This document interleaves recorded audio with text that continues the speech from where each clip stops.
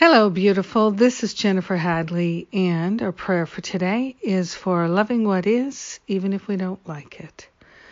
Yes, we're rising up. So grateful, so thankful to rise up, to remember, to recognize, to acknowledge, to know, and to feel the truth.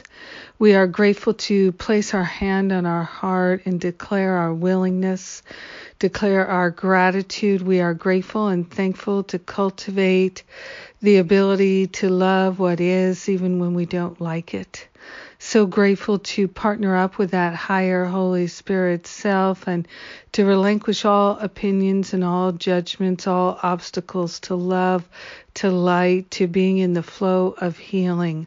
We are claiming a healing, a pervasive healing, and love is the vehicle for that healing. Love restores us to our true identity, which is perfect love.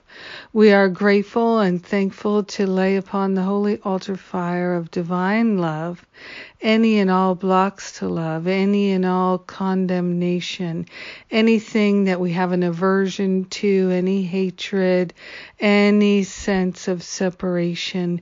We are grateful to allow it to be dissolved and resolved permanently back to the root cause so we never experience it again. We are willing to love and appreciate what is. We are willing to accept the blessings that are ours to receive here and now. We are grateful to stop rejecting the answered prayer just because we don't understand it. We are grateful and thankful to receive fully and to allow fully the answered prayer to unfold and reveal itself in, through, and around us. We are grateful and thankful to consciously attune to a higher vibration than we've ever tuned to before and to make that our new status quo. We are grateful and thankful to share the benefits of our healing and our expansion, our clarity, and our freedom with everyone because we're one with them. So grateful to choose love and to let love rule. In gratitude, we know it's done, and so it is. Amen. Amen. Amen. Amen. Whew. So grateful, so grateful, so grateful to accept the answered prayer and to be your prayer partner today and every day. Thank you for taking the time to pray with me. Very excited. Wonderful things are occurring. I am grateful to be able to offer a new retreat, and that is the Recovering from Sexual Abuse retreat in September. Small group, whole lot of healing.